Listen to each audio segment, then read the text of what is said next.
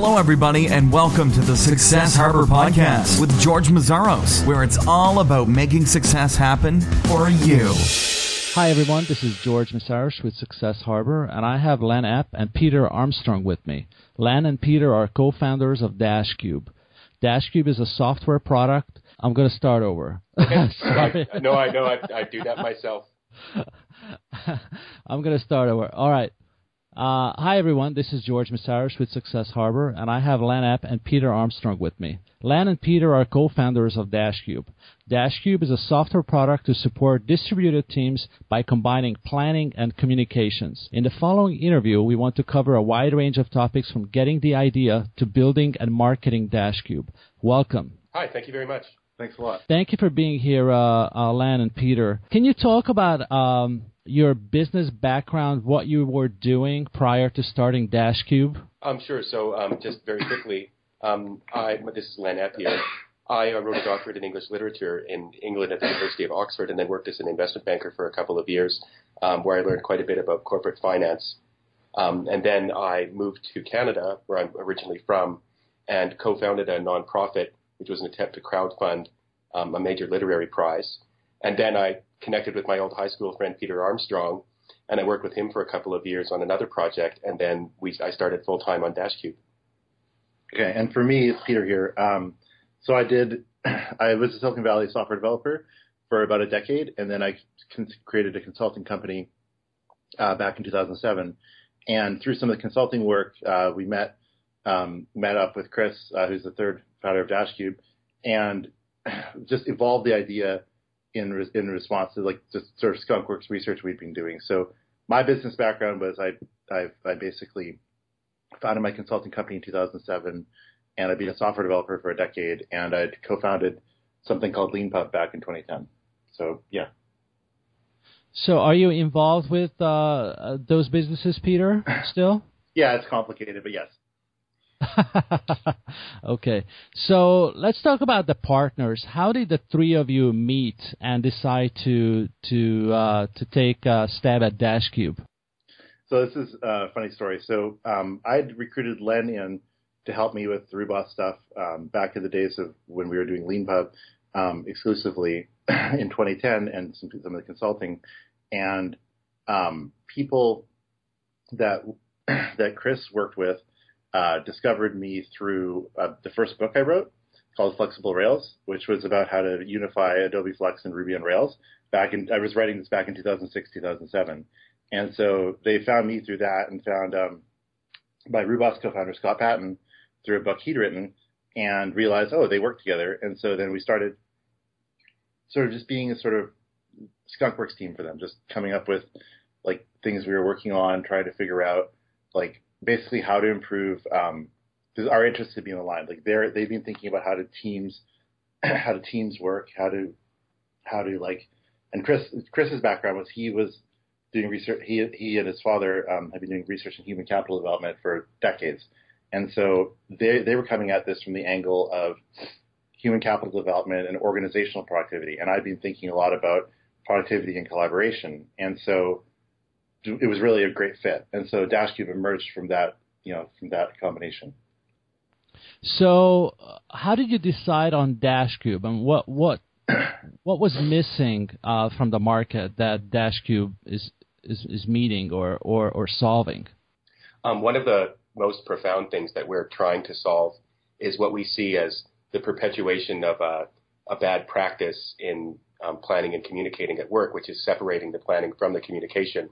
This is partly a relic of a time when it wasn't possible to combine planning and communication, but now we can do that. And when I say that is that if you are going to go to the effort of planning your work, like using a software program to make like a Gantt chart or even something as simple as a task list, you should also be communicating about those pieces of work in the same place where you've created that structure. So essentially what we think is a big mistake is to say, create a structured place for your work and then go away from it and communicate about all those things elsewhere. So one thing that happens is if you have a task list with, assigning tasks to people and then filling it in with details about what they need to do, the real work they're going to go off and do is going to involve a lot of communication. and that usually is done in things like email. And so what happens is that the actual work gets separated from the structure of the work that you're doing, and then the communicating part is where all of the sort of real decisions are made. And the planning tool is something that you just then go and update if you remember to. And as a consequence, no one really trusts the planning tool, and it becomes extra work about work. And I think Peter has something. Yeah, and so, I mean, to that effect, right, we all have too much email, right? And why do we have too much email? And the interesting reason is that if I email you about something, that information is there, and it's current when I sent it, right? And so you can trust it. So wherever you do your communicating inherently becomes the place where you manage everything you're doing. Whatever your primary communication channel is where you really do your work. And so that is why you either run your projects by email, or else there's tools like Slack, say, that want to be the chat room where you guys communicate there. But if you have other things like Trello or Asana or Basecamp where you're doing your planning, unless you're using those tools as your primary communication tool, which is not common, those are going to be inherently outdated and inherently not trustworthy. And then you are stuck being the sort of mediator or bridge between wherever you're communicating and where you're planning, and you've got your model in your head. You've got to switch between all these different tools and try to integrate them maybe somehow with either yourself or with software, like say Zapier, if this then that, and then you just have this mess, right? It's just there's so much complexity.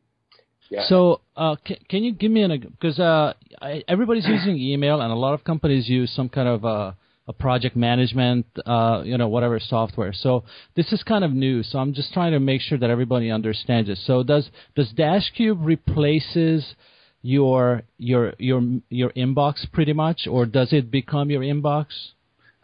No, not really. What Dashcube is trying to do is make your inbox sort of less full. Like basically, you're never going to get rid of email. Email, if you don't know me and you want to contact me, you have to email me, right? But say internally, we're working on Dashcube. The way we communicate inside our team shouldn't be by the same tool that you had to use to contact me, even though you don't know me. Like internally in Dashcube, if I want to talk to Len, I can just message him. If I want to talk about some task that someone's working on, I can just click on the task and talk there. Like every task, has its own channel. It's like a Slack-style channel, right? And so I can communicate internally inside a team in the context of the work. And so we're not trying to be like, okay, we're going to kill email, right? What we're trying to say is email is a great tool for contacting people you don't know. But if you do know people intimately and work with them and have all this context built up about all the work you're doing and all the structure of your organization, you're throwing that all away when you email them, right? And so if you can actually communicate in a context, then that benefits other people. If I click on a task and talk to Len about it, and then one of my developers sees that, he or she can just talk right there. So just to give you a concrete example of this, one way I have of describing our process is that if you first create a task, let's call it, say, new corporate logo, that's the first and last time anyone should have to write that subject line. Once you've created a communication channel as a task, then anyone who wants to talk about that piece of work should just go there and talk about it there. And then all the communicating about that task is integrated and captured, and that creates a context around it, as opposed to splitting off into sort of a multiverse of unconnected places, which are all related to that task, but are just living in people's separate email inboxes and subfolders that they've created personally. Yeah, and everyone has to do all this work themselves, right? Like Gmail does a really good job of searching, right? This is why, do you use Gmail? Yeah, sure. Right. So you use Gmail. It does its best, right? And it's given what it has to work with, it's amazing, right? Like it puts things in threads. It tries to figure out what's the context, right? But what Gmail doesn't know is what are you working on? Like what projects are you working on? Who is inside your team? Who's outside your team, right? It just inherently doesn't know that. Imagine if it did know all that, what it could do with context. And then do you use labels in Gmail? Oh, yeah. Right. So you have your set of labels about something. Say we're working on a project and we're emailing each other a lot, and you set up some labels. And then I set up my own set of labels. And so you're mentally organizing things a certain way, and I'm mentally organizing them a different way. What if we could arrive on some set of labels that we all wanted to share, right? So for example, and so what we do is we have a thing called scales. And that sounds kind of complicated. What's that? it's basically just buckets, right? So I can organize work into, say, later, sooner, ready, current, done. And then I can see all the work in appropriate buckets. Or I could organize work into, say, bug, feature, chore. Or I could organize work by business value, like, high value to customers, low value, right? Or technical complexity, or all these different ways to look at the same things. But if I go to the work of organizing it just for my own self in labels in Gmail, nobody else benefits. But if I do it in Dashcube in a way I organize things that way, then other people on the project benefit. So just to give you a clear image of how that might work, let's say you and Peter are working on or Peter and I are working for the same company, and Peter's in charge of software development and I'm in charge of marketing. I would have a scale which would be, let's say, even by week. So I've got every week there's a certain sort of element of my strategy that I'm carrying out. And let's say, for example, that the delivery of a certain feature, like video chat, is part of my plan for marketing for next week. So the video chat task would, in my world, be existing in a column for next week. But Peter doesn't care about things like that. He cares about whether something is a bug or a feature. So he would have all of his tasks in bug and feature columns. And what would happen is he would put the video chat task in the feature column for him, and I would put it in the next week column for myself. But it's the same task.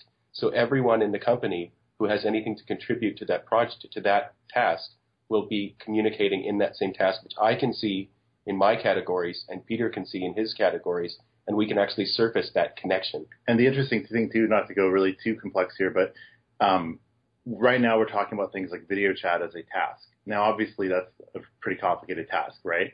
But so what Dashcube does is lets you create tasks inside tasks. And, some of the competing tools in the market do that, and they always have different names for different things, like, say, epics and stories and tasks, or like tasks and subtasks.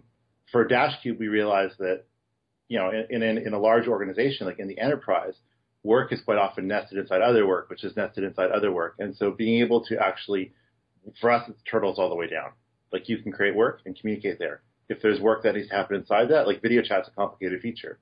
You can create subtasks, subtasks, and subtasks, and they're all functioning like their own chat room, right?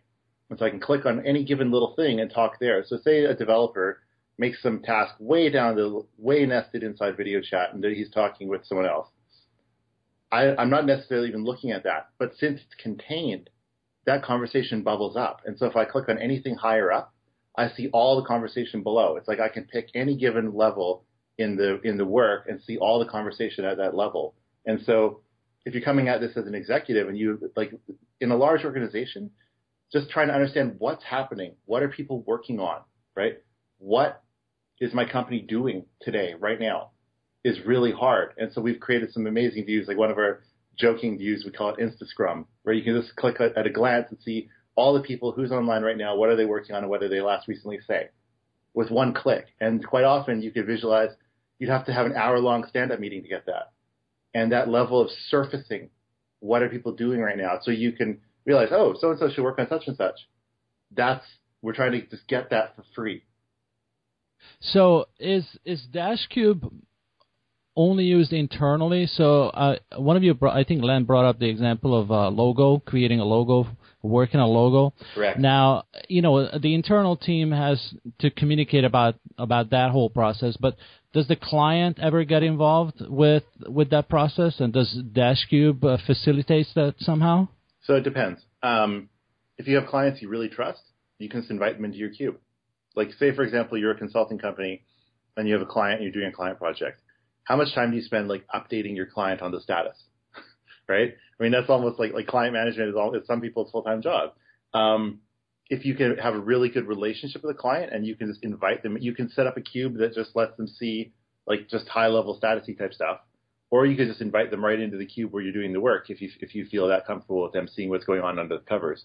And then that way, at a glance, they could just pick some high level to look at and just see status, and they could just, if they're interested, they could drill down if they want to.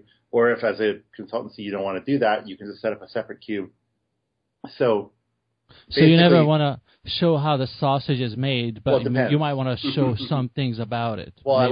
when I eat at a restaurant, some restaurants have if you have a restaurant, if you have a glass wall so you can see into the kitchen, then you're like, oh, it's really nice and clean in there and things are going well, right? Like if I go to the food court and go to Chipotle, I can see everything's clean, right? And versus if I go to some diner and it's kind of dirty and I'm like, I don't know.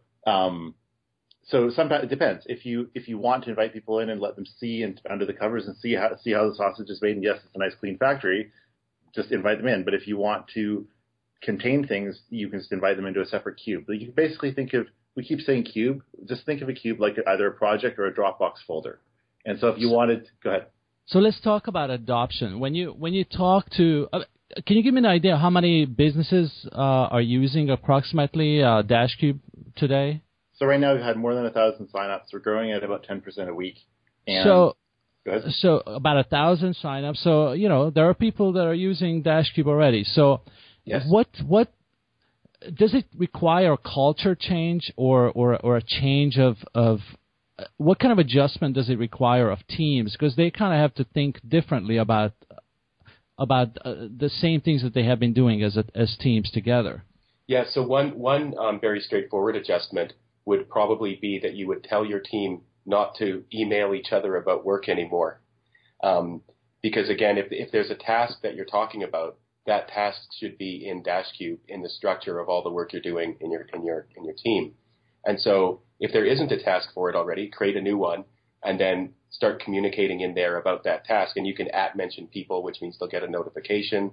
They can with one click immediately be there. So the first culture change might be you're still going to be using email to communicate with people outside your organization, but inside our organization, when we're talking about work, we should be communicating in this tool.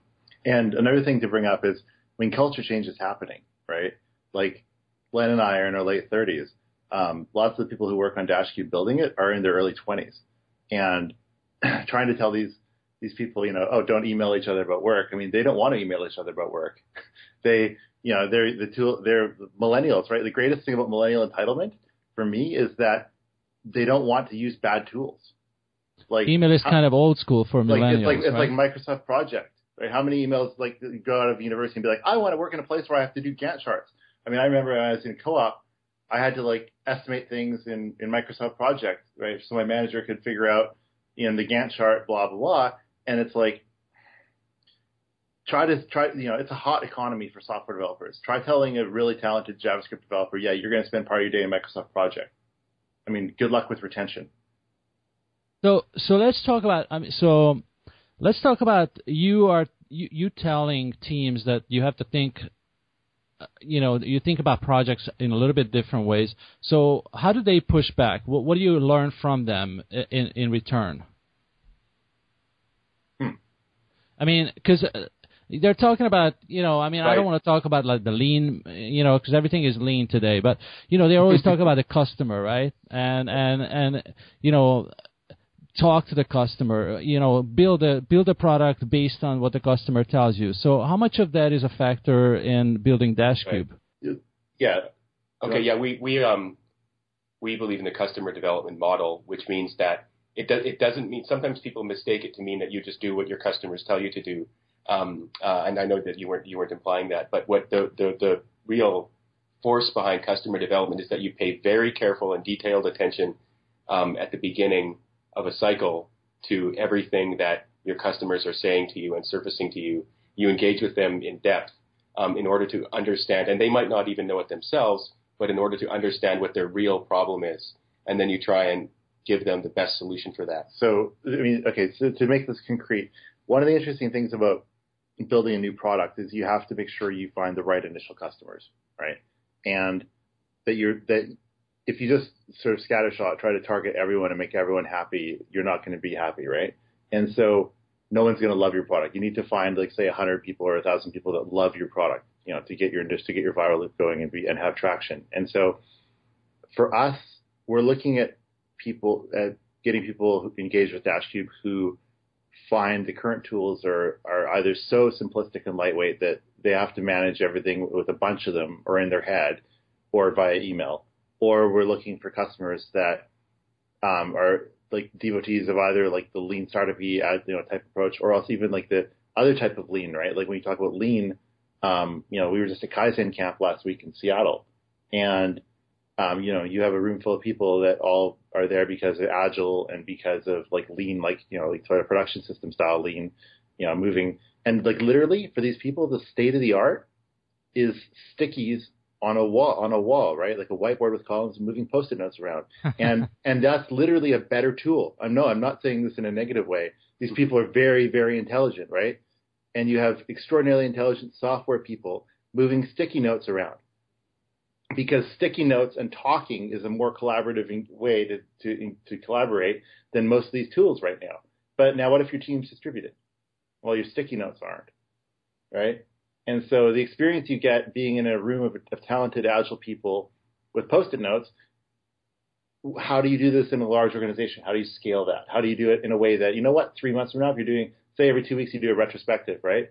Well, wouldn't it be great to be able to watch a replay of exactly what happened during the project and see, oh, here's what we did. Here's what we did really well. Here's what we can learn from. Oh, maybe we should bring designers in earlier. Maybe we should tell project management to go talk to the client and, actually see the work happen, like watching game film. And that's why, for example, one of Dashcube's, like one of the things we put a lot of work into was, the replay feature was based on event sourcing in this temporal database we've created. So it can answer questions at any time about what was the state of world now, right? So you can see a project evolve, see how you're thinking about the project evolves, because the scales you're using get created at a certain point and then live for a while, and then you stop using that scale. So you can literally, when you start a project, we watch a replay. We built Dashcube using Dashcube, right? And so we can look at Dashcube and load the project up and see when we started it, what scale we were using, and then how we evolved it, and we made things too complicated, and then we simplified things. And I can just see the evolution of the software development project right there, just like watching like a replay of, say, a football game or, say, of a StarCraft game. So let's talk about differentiating yourself from the competition. How much of a challenge is that as you try to get companies to adopt Dashcube? So one thing I really loved was when we were at Launch Conference, one of the journalists we talked to described us in an article as sort of the love child of Slack and HipChat, or of was it Trello and HipChat or Slack? Trello and Slack, or Basecamp and HipChat. So basically, to differentiate us, what we found is that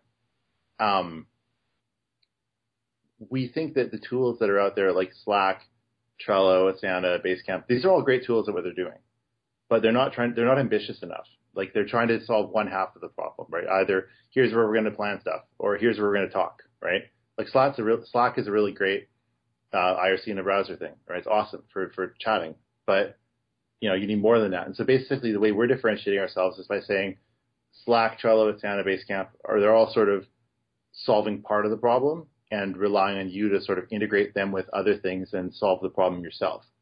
And that makes sense to do, right? It's building software is really hard. And so constraining the problem as much as possible is the sensible thing to do, right? Because shipping anything is hard. And so shipping something that's really ambitious is really, really hard. But we're saying, look, I mean, at the end of the day, you make the average person just deal with all these different tools they have to use just to solve their problem. And so we're trying to approach the idea of let's actually solve their problem for them, of communicating in context about work. And so then, well, if you're going to do that, what do you need? Well, you need to have the work in there. Like, what are you working on? You need to communicate, right? But context is also temporal context about what did you do? How did we get here? And that's why we built Replay. And so for differentiation, how many other products in the market have Replay? 0, right? How many other products in the market try to be like, we're differentiated by our ambition, I think. We're just a more ambitious product. Okay. Can you talk about your revenue model as it is today? So right now we're in a free public beta. So right now we have no revenue because we're free beta. How did you make the decision to have a free beta as opposed to charging people from day one? Well, right now we're just trying to grow user base and get feedback. Like we're iterating really quickly, and there's still some rough edges. Like in our iOS and our Android apps, say there's rough edges. In our web app, we're moving things around. So right now the beta is free. We're going to be launching and charging money Q4, and it's just a SaaS model. So like plans will be. There will be a free plan for just really, really limited personal Dashcube use, but basically for revenue, it's going to be like, $9 a month for the plan that most people will be using, I think. And we'll have other enterprise plans with like really complex features for like $19, $29 a month. So yeah, just pure SaaS model. And one other thing we found doing customer development is some people we've talked to said, well, yeah, I love this, but I need this inside my organization. And so they can't use the cloud version because they just don't feel comfortable putting their data there. And so we're going to be launching probably in Q1 of next year, the enterprise version, the version that you can run inside your firewall. And that'll be a more complicated pricing. Yeah, I was going to ask, who is your customer? And I'm glad you brought up the enterprise version. Is it small business? Is it enterprise? What are you focusing on now? So currently we're focusing on small business and early adopter users. So that's going to be people primarily who are searching around for new tools to use. And that can be a couple of categories of people. One category of person like that is one who's genuinely having a problem or who's even been tasked with going out and finding a solution. And another is just someone who is into productivity and into planning and into communication and likes to try everything that comes out. Like if you read Lifehacker, someone who reads, say, Lifehacker or Hacker. There's a website called Lifehacker that people who are into productivity read. People like that would discover tools like this. So what that's going to be is that's going to be people who are probably pretty independent or are working on small teams, whether they're companies unto themselves or small teams within large companies where they have a lot of independence. So right now it's probably people who feel like they have a lot of independence and the power to bring a tool into their company or into their team. And that's our focus for now because those are exactly the kind of people Peter was talking about before who are going to give you the best feedback and people who are like suffering the most and most desperate for a solution. Once we've interacted with those people for a fair amount of time in our beta, then we're going to shift our focus to both covering small business and to covering enterprise. Yeah, because it's such a sorry to interrupt, but it's such a different sales model too, right? I mean, enterprise, you actually need a sales force, exactly. And it's a long cycle as well. It's so different. So, that's the reason I ask. It almost is a different organization, to sell to enterprise customers. No, exactly. And so basically, I mean, the funny thing about it is that's why we're not starting there, right? I mean, like, you don't want to try to start something like this and just, bootstrap an enterprise sales force from grow that from an unproven product, right? It's a lot easier to do enterprise sales if you have, a whole category of people that just love Dashcube already, right? So we want to start by targeting early adopter types that really want to try new tools. And think about it this way. Slack and Trello have both had a great success growing, right? And the reason why, besides their famous founders, is that people are fundamentally unhappy with the current state of the marketplace right now in terms of these tools. Like, people are not having their problems solved. Instead, you just have more problems and more tools and more communication and more email. And is it ever going to end, right? And so if you're empowered enough that you can start using, say, a Slack or a Trello or an Asana, try it out and start using it and bring it into your team and then have your team use it. Or else if you're a small team and you're trying to pick a tool, these are the types of people we want to reach out to first, right? Because for this, you just build the thing, put it up on the web and try to get PR and drive users and, do marketing and get the early adoption that way, right? Versus having to go in and do enterprise sales. But if we're successful helping small teams be more productive, then over time, Dashcube, like basically one thing we haven't talked at all about right now is cube nesting, right? Like right now you can think of a Dashcube cube like a Dropbox folder. And so that's where you collaborate. But if you visualize the Dropbox folder, eventually like there's going to be so much stuff in it, you want to make another Dropbox folder and, et cetera. So that's why you end up with a bunch of cubes. But large organizations like the enterprise will probably want to nest these things so they can do like centralized like permissions and, all your stuff that enterprises want to do. We're not building that first. We're building the simple Dashcube targeted at small teams first. And then that kind of stuff goes on. It's like, for example, GitHub, right? Like GitHub started as like, hey, open source people use GitHub, or Ruby on Rails people way back in the day use GitHub. And then now it's like GitHub and GitHub for the enterprise. And yeah, makes sense to me. Let's talk about your marketing strategy. You have about 1,000 users right now. How are you getting those users? What is working for you right now? So right now, we're being pretty lean in our marketing, and we're being very focused. we are using both Facebook and Twitter ads, and we're iterating, and it's actually quite a lot of fun to try and broaden and narrow the scope and see what works best.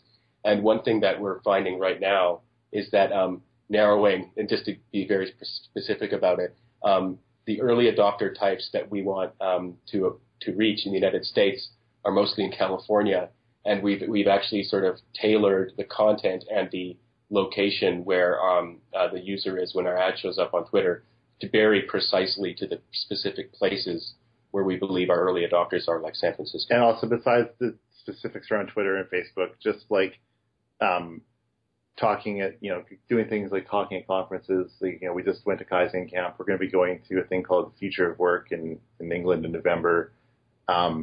Just talking to people, and just getting in front of potential customers, right?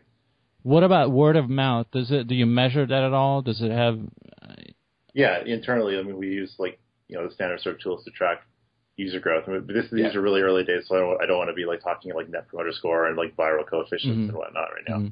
So it's Facebook, Twitter, word of mouth, going to events, speaking at events. Correct. Exactly. We also actually, one important piece of that as well is a blog where we write in-depth articles, not just about our product, but also about our ideas for the future of work and for distributed teams. Okay, let's talk about, so far it sounds like things are going really well, but I'm sure there are challenges. So what are the greatest challenges you're facing now, in 2014? Number one is just attention. We just, if I previously co-founded Flickr, I was say Mark Zuckerberg's roommate, I'd be starting on third base thinking I'd hit a triple. We're not there. So, neither of us are famous. So just getting people to notice is the hardest problem, as any startup founder will tell you. Technically, we've overcome a lot of our problems. Previously, we'd been building versions of this on other JavaScript frameworks, and we've recently started, just the beginning of this year, we rewrote the thing in React, which is an amazing JavaScript framework. And so that's our performance, has just gotten so much better. What we have right now is usable compared to what we had, in January was not usable. But we still have a way to go there, in terms of horizontal scalability and in terms of, just some of the stuff internally, just building the app. But I think the biggest problem is attention. There's also a sort of, in a way, a fun problem is we've got a lot of very energetic and creative developers, and we're all, as you can probably tell from this interview, we're kind of argumentative and opinionated, and everybody is, and we love that. And so actually just choosing what to prioritize, because we just have so many ideas and there's so many things in the pipeline, is actually a genuine challenge and a good one to have. So what's the size of your team right now? Just over 10 people. So it's a small team, obviously. How do you decide what to focus on to get the best bang of your time? Because that's the one thing you can't replace. Correct. Yeah. Yes, exactly. Customer feedback and just using the product day in and day out every day, right? Customer feedback and then our own feedback about where the product needs to go. How can it be simpler? How can the onboarding experience be better, right? Just basically just paying close attention, right? We have a pretty strong vision for the long term of Dashcube, but it's a very expansive vision, right? So you have to come up with what's a coherent product that you can actually bring to market and charge money and deliver value to people before you try to do everything. So we're just basically just listening to customers and then also our own usage of the product. So what are your goals for the next 12 months? What are the KPIs that you want to see? So you're going the right direction. One specific one is we want to see people using it. And this is very specific advice that we got from a VC in Silicon Valley, which was you want to have people using your product for more than 2 weeks and inviting numerous other people in. And that 2-week threshold is the point at which you know that someone is actually pretty much switched to your product and that it's good enough for their purposes to use for the work that they're doing to make a living. So that's a really important threshold. And then you want to see more and more teams, and you want to see those teams growing in size. Yeah, and basically just like the product needs to be really viral, right? We need to be able to, if someone uses it, we want to be able to see, like if we want to be able to track from this sign up, we got this many users, right? Like from that sign up, we got this many users, and see like this engagement of the product, right? In terms of, but those are all sort of like company growth and product growth goals. In terms of roadmap for the product, basically like in general terms, we just want to be a way where you can understand what's happening in your organization and specifically in your project work and communicate with the right people, and just have people using Dashcube as the way they do that. Like, and everything we're doing is focused on that. I mean, we could go into specific features and stuff, but just staying at a higher level. We want to basically like let people actually understand how the team is functioning and be able to communicate with people in a way that benefits the whole team. So, is there a question that I haven't asked that I should have asked about Dashcube? No, I don't think so. I think that was pretty comprehensive, and those were great questions. Sounds good. Well, Lan, Peter, thank you very much for coming on Success Harbor. How can people find out more about Dashcube or the two of you or the three of you founders? You can go to dashcube.com or you can go to blog.dashcube.com. Or on Twitter, we're at Dashcube app. Yeah, and we're friendly, and we like to communicate with people, so you can reach out to us any way you like. And he's Len at Dashcube.com, and I'm Peter at Dashcube.com. Sounds good. So everybody, Len, Peter, and Chris, they're all friendly guys. Reach out to them at Dashcube. Check out Dashcube.com. Thank you, guys, and wish you much luck. Hopefully you can come back next year and tell us how successful you are. Great. Thank you very much. Thank you. Thank you, guys. Thanks. Bye, everybody.